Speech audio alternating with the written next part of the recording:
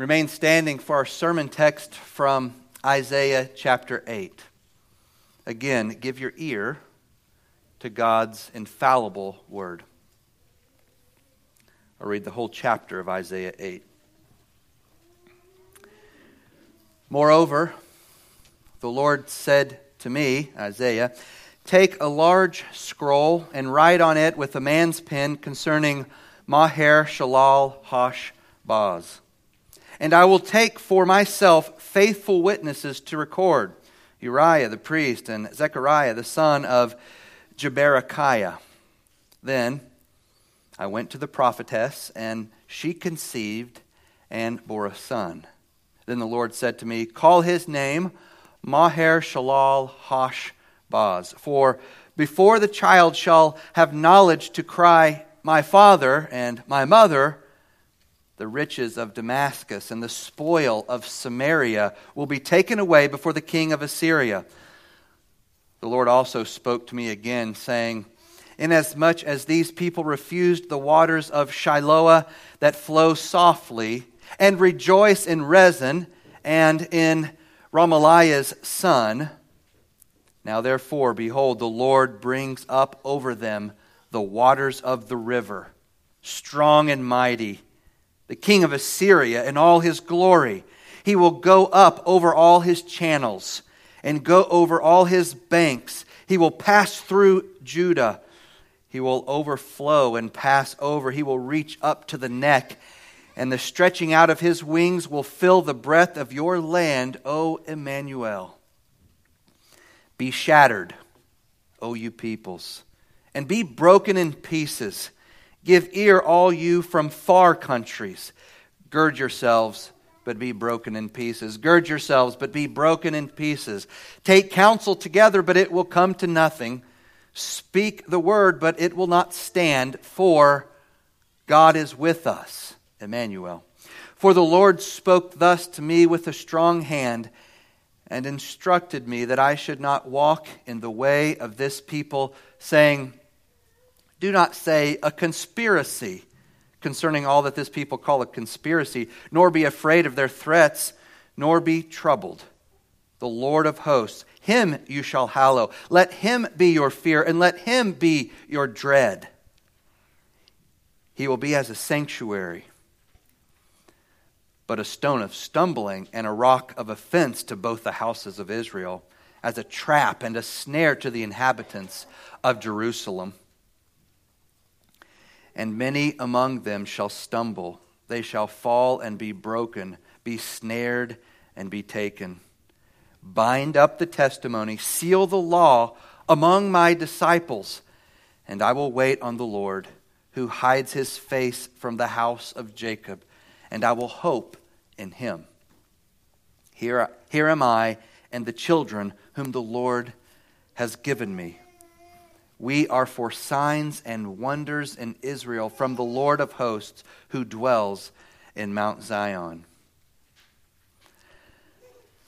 And when they say to you, seek those who are mediums and wizards, who whisper and mutter, should not a people seek their God? Should they seek the dead on behalf of the living? To the law and to the testimony, if they do not speak according to this word, it is because there is no light in them. They will pass through it, hard-pressed and hungry. That is, pass through the land, hard-pressed and hungry. And it shall happen when they are hungry that they will be enraged and curse their king and their God and look upward. Then they will look to the earth and see trouble and darkness, gloom of anguish, and they will be driven into darkness.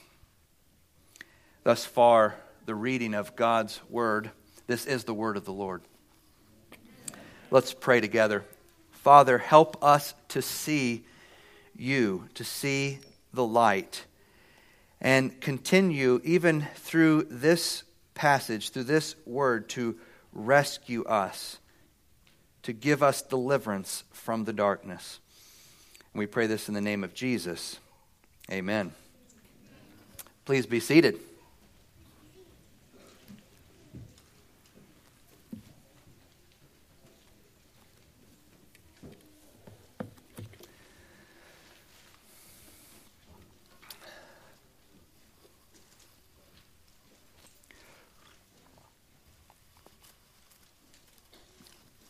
As I said during the announcements, there is a handout if you're interested and you didn't get one. You can go back and grab one as we get started here. In the Sermon on the Mount, Jesus describes two roads. One that leads to eternal life and another that leads to eternal destruction. Matthew 7:13 and 14. Enter by the narrow gate, for the gate is wide and the road is easy that leads to destruction, and those who enter by it are many. For the gate is narrow and the road is hard that leads to life, and those who find it are few.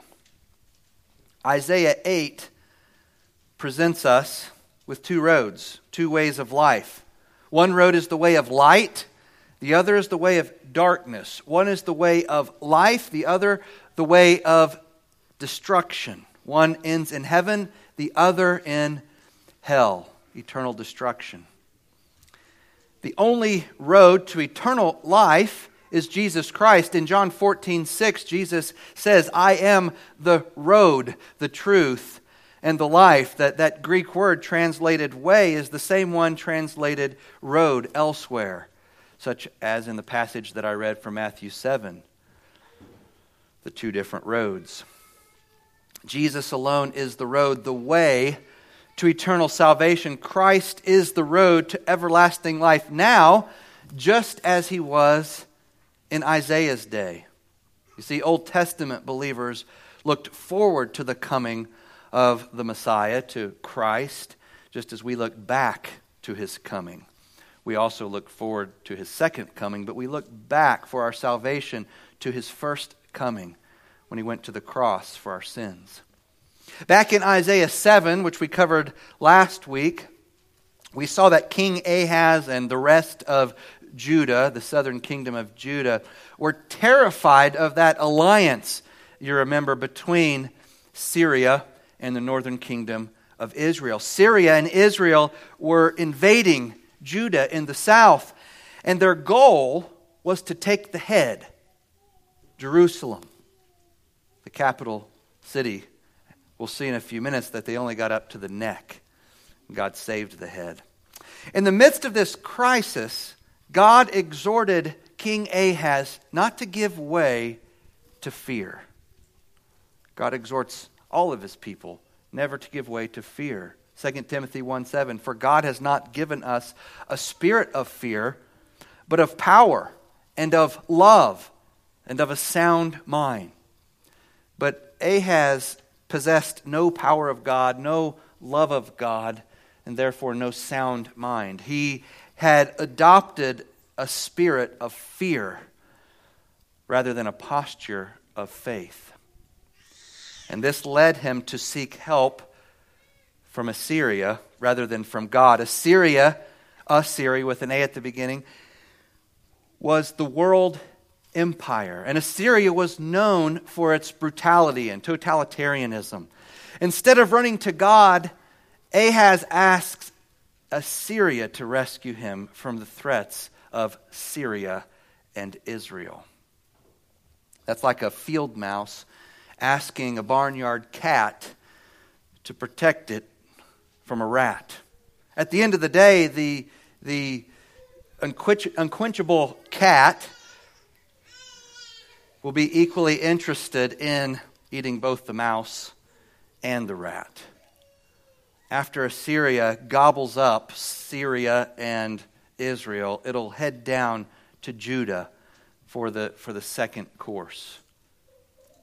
So the glorious Emmanuel prophecy in Isaiah 7:14, it seems to be eclipsed somewhat by the grim prophecy of God's judgment against Judah in the last 9 verses of Isaiah 7. The first part of Isaiah 8 expands on the role that God has for the kingdom of Assyria, the empire of Assyria. And the first 10 verses of Isaiah 8 contain 3 movements. First, Assyria will destroy Judah's enemies. Second, Assyria will destroy Judah. Third, Assyria will be destroyed by God. Let's look at those three movements in the first 10 verses. In the first movement, Assyria apparently comes to the rescue of Judah by destroying Judah's enemies, Syria and Israel. Verses 1 to 4 center on this odd, mysterious name, Maher Shalal Hashbaz, which means speed to the spoil, hasten to the plunder. And the first thing God tells Isaiah to do is to write this name on a scroll, on a tablet, on a placard, so that all the people could read it. And then he even appoints 2 witnesses to tell the people, maybe that didn't see it at the time, to tell them when he actually made this placard, because it's going to have to do with future prophecy.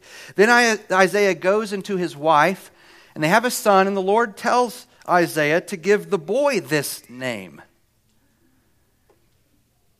That means speed to the spoil, hasten to the plunder. Or more simply, as one scholar put it, hurry, spoil, be swift, plunder. It's an imperative. The meaning of all of this is that Assyria is about to swoop in and swiftly conquer Judah's 2 dreaded enemies, Syria and Israel. This boy with the long name, Isaiah's son, is not Emmanuel, but like Emmanuel, the boy is a sign child. He's a sign of something that's going to happen very soon. He's a living timepiece for the fulfillment of God's purposes through Assyria. So before the boy is old enough to cry out, "Daddy, Mommy," Assyria will have already begun to take the riches of Syria and the spoil of Israel.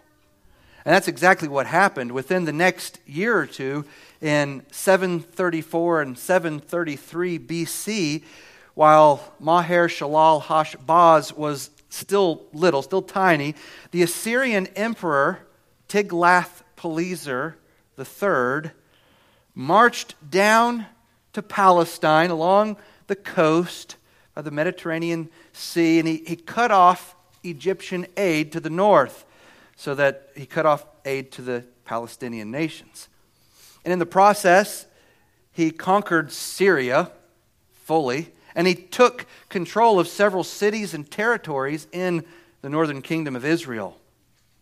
And of course, a little over a decade later, he went on to conquer the rest of Israel and Samaria and took them into captivity. So that's the first movement. Assyria will destroy Judah's enemies, just as Judah asked, right? Well, verses 5 to 8 describe the second movement. Assyria will destroy Judah. And God gives reasons for this in verse 6. These people refused the waters of Shiloah that flow softly, and they rejoice in Rezin and in Remaliah's son, who is Pekah, the king of Israel. Now, the very next verse, verse 7, likens the king of Assyria and all his glory to a giant, powerful, dominant, overflowing, flooding river. And so the softly flowing, gently flowing waters of Shiloah in verse 6 represent the quiet and steady provision of God for his people. But this people has refused his gentle water. Instead, they've lusted after the roaring river of Assyria and all its grandeur and glory. Verse 6 also condemns Judah for rejoicing in the demise of Syria and Israel. The word rejoice points to a gloating rejoicing. They're rejoicing arrogantly because they fancy themselves vindicated. See, it worked just like we planned. That they think they were right to side with Tiglath-Pileser III against Rezin and Pekah. They think they chose wisely when they trusted in Assyria rather than in God. Because of their arrogance, and their faithlessness, God will bring the king of Assyria against them with all his pomp, like a swollen river whose banks are overflowing. The river that destroyed Syria and Israel will flood south into Judah. As one scholar puts it, the way, quote, the way of faith in God seems inadequate to Judah, but the worldly alternative she prefers nearly drowns her in human oppression, end quote. Judah will only survive by standing on tiptoe, as it were, to keep her head above the water. The water will rise to her neck, verse 8 says, which means that the Assyrians will nearly completely overrun Judah. The flooding river would love to consume Judah. That was the goal of Syria and Assyria, to consume Judah's head, Jerusalem. But God would stop it in part, or in main, through the faithfulness of Ahaz's son, Hezekiah. You might remember that story. So the events that this prophesies are recorded in Isaiah 36 and 37. Those would be good chapters for you to read as a supplement to the sermon this afternoon, perhaps. Isaiah 36 and 37 is where Judah escapes complete annihilation by the skin of her teeth. And you'll get to read there where the angel of the Lord kills 185,000 Assyrian soldiers in one night. And then those events take you up through 701 BC. Well, back to our text in Isaiah 8. This takes us to the third movement in Isaiah 8, 1-10. Movement 1 was Assyria will destroy Judah's enemies. Movement 2, Assyria will destroy Judah. Movement 3, Assyria will be destroyed by God. And we see this in verses 9 and 10. Because of Emmanuel's future triumph, because of God's presence with his people, because he's not going to forsake his people forever, the enemies of God who gather against his people will be shattered, the text says. They'll be crushed along with their head, the ancient serpent. Any nation who makes plans to destroy God's people will itself be destroyed. Even if God is using it as an instrument to judge his people, he'll come back around and destroy those God haters as well. The last two Hebrew words in verse 10 are the same last two Hebrew words in verse 8. Emmanuel. It's identical at the end of verse 8 and the end of verse 10. You can see in your Bibles, most translations translate one, Emmanuel, and the other one, God is with us. It's the same word. Because God is with us, he is for us. And because God is for us, he will deliver us from our enemies. But who is this us? Who is the us in God with us? Who are the ones that God is with and therefore for? The rest of Isaiah 8 explains this, answers this question for us. Isaiah 8 contrasts the road to life with the road to destruction. The road to life is the way of light, and the road to destruction is the way of gloomy, thick darkness. The road to life is described in at least 7 ways, and the road to destruction is described in at least 6 ways in Isaiah 8. And for the remainder of the sermon, we'll look at the 7 characteristics of the road to eternal life and the 6 characteristics of the road to eternal destruction. And these characteristics are intertwined throughout the passage, so we'll try to pull them apart and consider each one. So let's start by looking at the 7 characteristics of the road to eternal life. Number 1, the road to eternal life is a life in God's strong grip. Verse 11, Isaiah says that the Lord spoke to him with a strong hand. Literally, with the power of the hand, with the force of the hand. God's strong grip on Isaiah is like the strong hand that a good, loving father puts on the shoulder of his toddler son to keep him from running out into the street or to guide him in certain situations when words aren't able to be spoken. The power of God's hand signifies His presence and His guidance and His restraining. In verse 11, the power of Yahweh's hand instructed Isaiah not to walk. It restrained Isaiah from walking in the way of sinners. The strong hand of Jesus holds us and guides us all the way to heaven. In John 10:28, Jesus says, I give them eternal life, and they will never perish, and no one will snatch them out of my hand. That's the hand of God that has a hold on us. Paul says in Philippians 3, verse 2, I press on that I may lay hold of that for which Christ Jesus has also laid hold of me. He's laid hold of us first, and then our response is to lay hold of Him. But it's His strong hand that keeps us, preserves us to the end.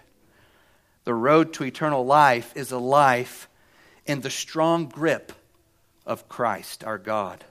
Number 2, the road to eternal life is a life of listening attentively to God's Word. So God not only put His strong hand on Isaiah, but He also spoke to Isaiah. He instructed me, verse 6 says, that I should not walk in the way of this people, saying. And then Isaiah goes on to record God's words to him. We live by God's Word. Jesus says that His sheep listen to His voice. We listen to His words. John 10:27, my sheep hear my voice, and I know them, and they follow me. God's Word keeps us, restrains us from walking in the counsel of the wicked, from standing in the way of sinners, and from sitting in the seat of scoffers. It keeps us delighting in Him because we're delighting in His law. God's Word is the stream of water that causes us to yield fruit in its season. God's Word grounds us so that we're not susceptible to conspiracy theories. Look at Isaiah 8:12. It says, do not say a conspiracy concerning all this people call a conspiracy. If you find yourself being tossed to and fro by conspiracy theories, the solution is to stop turning to foolishness and to ground yourself in the Holy Scriptures, which are able to make you wise for salvation through faith in Christ Jesus. Look also at Isaiah 8:16. God tells Isaiah, bind up the testimony, seal the law among my disciples. God's disciples are those whose hearts have been sealed by God's testimony and laws. Verse 20 says, to the law and to the testimony. That's the cry of a disciple of God. The way that leads to heaven, to everlasting life, is the way that's bound on the left and on the right by the pure words of God. Does Scripture have your heart? Do you love the laws and the testimonies and the statutes of God? Do you love submitting yourselves to them? Has your heart been sealed by the sacred writings of the faith? The road to eternal life is a life of listening to God's Word. Number 3, the road to eternal life is a life of separation from the world. As one preacher put it, we march to the beat of a heavenly drummer. As the end of verse 12 says, we're not afraid of human threats. We're not troubled by what the world is troubled by. You see, believers don't really have anything fundamentally in common with unbelievers. Seems like a strong statement. But Paul says it, and I'll read that verse in just a second. We don't watch what unbelievers watch. We don't listen to what unbelievers listen to. We don't love what unbelievers love. We don't do the things that unbelievers do. That's what that beginning of Psalm 1 is talking about. Sinners and scoffers and the wicked. We don't sit with them. We don't walk with them. We don't stand with them. 2 Corinthians 6:14-17. Do not be yoked together with unbelievers. For what do righteousness and wickedness have in common? Or what fellowship can light have with darkness? What harmony is there between Christ and Belial? Or what does a believer have in common with an unbeliever? What agreement is there between the temple of God and idols? For we are the temple of the living God. As God has said, I will live with them and walk among them. And I will be their God, and they will be my people. Therefore, come out from them and be separate, says the Lord. Touch no unclean thing, and I will receive you. How many unclean things are in your heart because they're on your screens and your devices, and it's because you love the things that the world loves? Are the things that you watch and listen to and love different from what the world watches and listens to and loves? Are you as different from the world as you ought to be? Is there a separation there that should be able to be seen by others? The road to eternal life is a life of separation from the world. Number 4, the road to eternal life is a life of fearing God above all else. Isaiah 8:13, the Lord of hosts, him you shall hallow. Let him be your fear. Let him be your dread.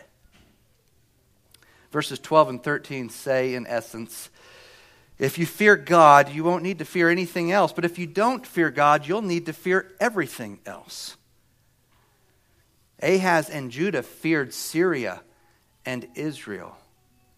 And Isaiah 7:2 says their hearts shook as the trees of the forest shake before the wind. They could have avoided experiencing this paralyzing fear by putting their trust in God alone. The fear of God is the fear that drives out all other fears. The dread of God is the dread that drives out all other dreads.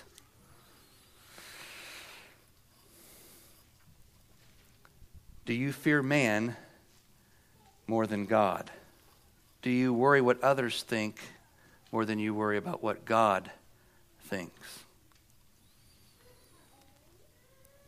Jesus says in Matthew 10:28, do not fear those who kill the body but cannot kill the soul. Rather, fear him who can destroy both soul and body in hell.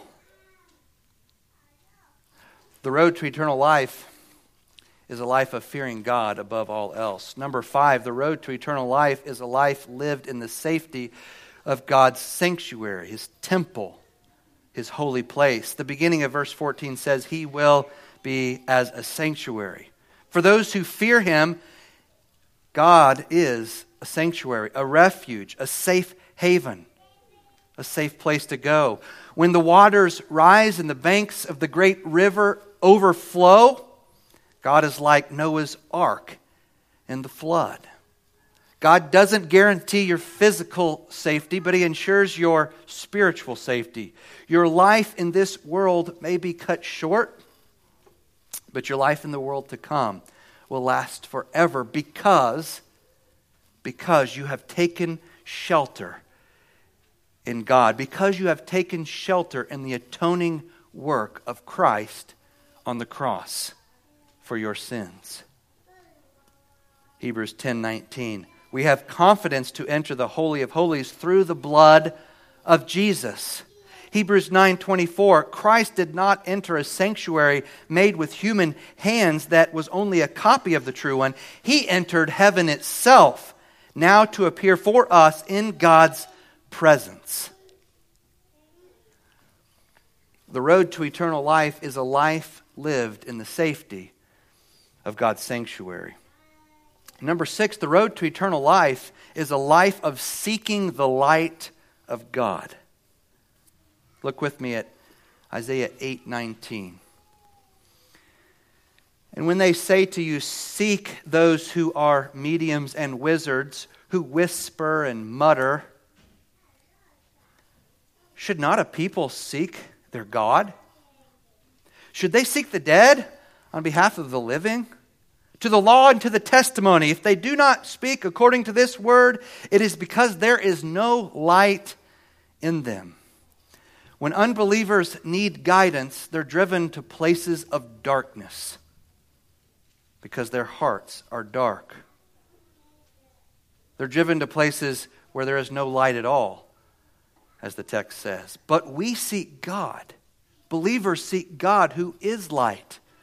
1 John 1:5, this is the message we have heard from him and declare to you. God is light. In him there is no darkness at all. None. The road to eternal life is a life of seeking the light of God. Finally, number 7, the road to eternal life is a life of faith in God. Verse 17 says, I will wait on the Lord who hides his face from the house of Jacob. I will hope in him. God's message to King Ahaz back in verse 9 was, if you are firm in your faith, if you're not firm in your faith, you won't be firm at all. Romans 10:11 says, whoever believes in him, in Jesus Christ, will not be put to shame. They will be firm. The road to eternal life is a life of faith in our God, Jesus Christ. Now, in contrast to this, the road to destruction is also laid out for us in Isaiah 8. So let's turn our attention now to the 6 characteristics of the road to eternal destruction. Number 1, the road to eternal destruction is a life of rejecting God's gentle, flowing provision. Verse 6, these people refused the waters of Shiloah that flow softly. And this was a river that flowed into Jerusalem. Jeremiah 2:13 puts it this way. My people have committed 2 sins. They have forsaken me, the spring of living water, and have dug their own cisterns, broken cisterns that cannot hold water. Unbelievers thirst, but they reject God's living water. They would rather drink from the waters of the world, which cannot quench their thirst and which will ultimately drown them. The road to eternal destruction is a life of rejecting God's gentle, flowing provision. Number 2, the road to eternal destruction is a life of self-deception and self-righteousness.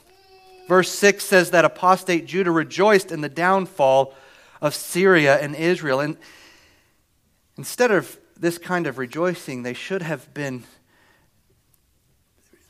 taken this opportunity to turn inward and to examine themselves and to repent of the sins that were going to lead to their downfall.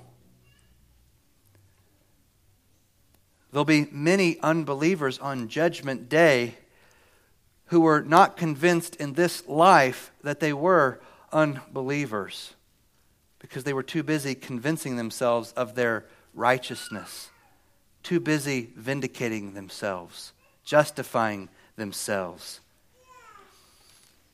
And they never got around to actually repenting. Listen to Luke 13, 1-5.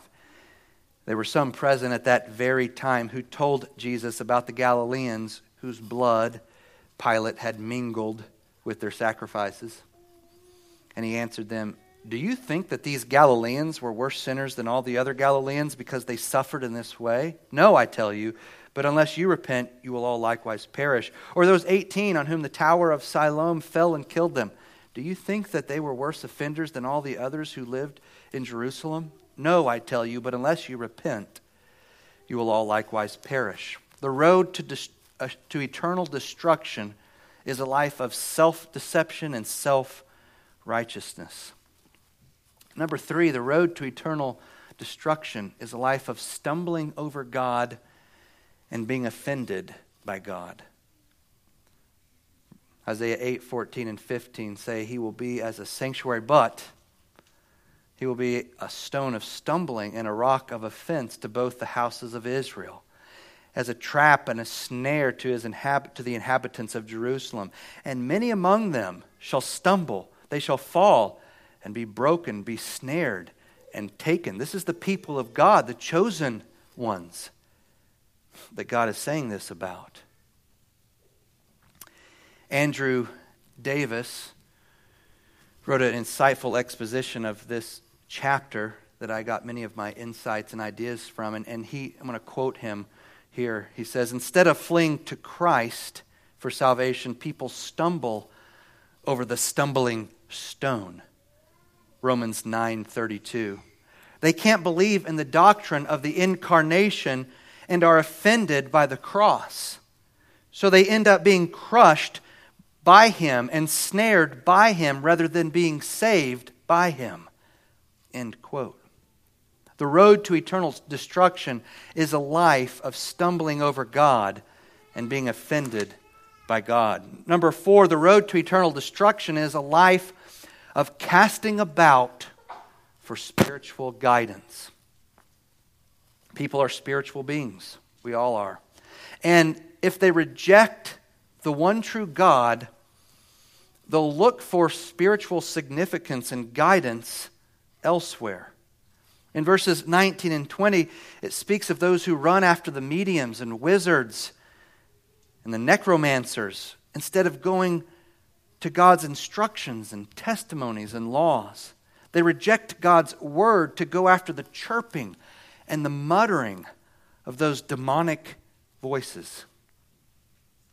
1 Corinthians 2:14 says, "The person without the Spirit does not accept the things that come from the Spirit of God, but considers them foolishness and cannot understand them because they are discerned only through the Spirit." When a person is spiritually dead, he can't understand the things that come from the Spirit of God. So he goes elsewhere. He must go elsewhere. He was made to look, to seek. And if he doesn't seek God, he will seek other gods. The road to eternal destruction is a life of casting about for spiritual guidance. Number 5, the road to eternal destruction is a life of restless roaming and spiritual starvation. The ESV translates the first part of Isaiah 21 this way, I'll just quote the whole verse. "They will pass through the land, greatly distressed and hungry. And when they are hungry, they will be enraged and will speak contemptuously against their king and their God and turn their faces upward." In this way, unbelievers are like the restless demons that roam to and fro, seeking rest. Jesus says in Matthew 12:43, "When an impure spirit comes out of a person, it goes through arid places, seeking rest, and does not find it."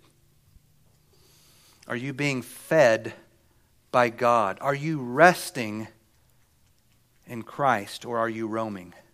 The road to eternal destruction is a life of restless roaming and spiritual starvation. Finally, number 6. The road to eternal destruction is a life that will end in thick darkness. Verse 22, one translation puts it this way: look to the earth and behold distress and darkness, the gloom of anguish, and they will be thrust into thick darkness. This is a deep darkness, outer darkness. On Judgment Day, these people will be on Jesus' left side. Matthew 25:41. Then he will say to those on his left, depart from me, you cursed ones, into the eternal fire prepared for the devil and his angels. Matthew 25:30, in that place there will be weeping and gnashing of teeth. The road to eternal destruction is a life that will end in thick darkness. And the only way out of this thick darkness, the only road out, is Christ, Jesus, the God-man, who came to save us, his people, from their sins, as Matthew says. That's the gospel. That's the good news. That's the bright light in the midst of this gloom and dark message in Isaiah 8. Maybe hard to see here. It was certainly hard for the first readers to see, but we know the end of the story. Emmanuel did come.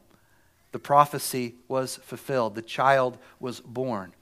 And he saved us by dying for us, by propitiating God's wrath for us.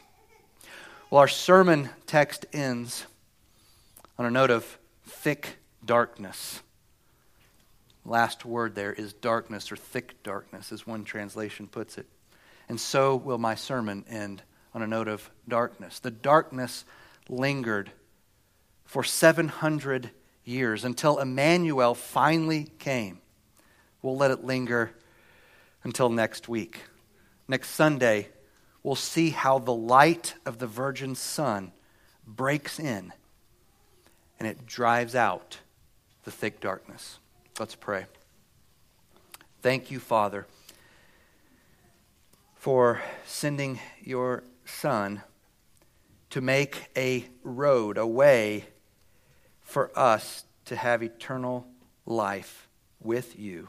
Thank you for sending him to make for us a home in heaven. Thank you for saving us from the road to eternal destruction.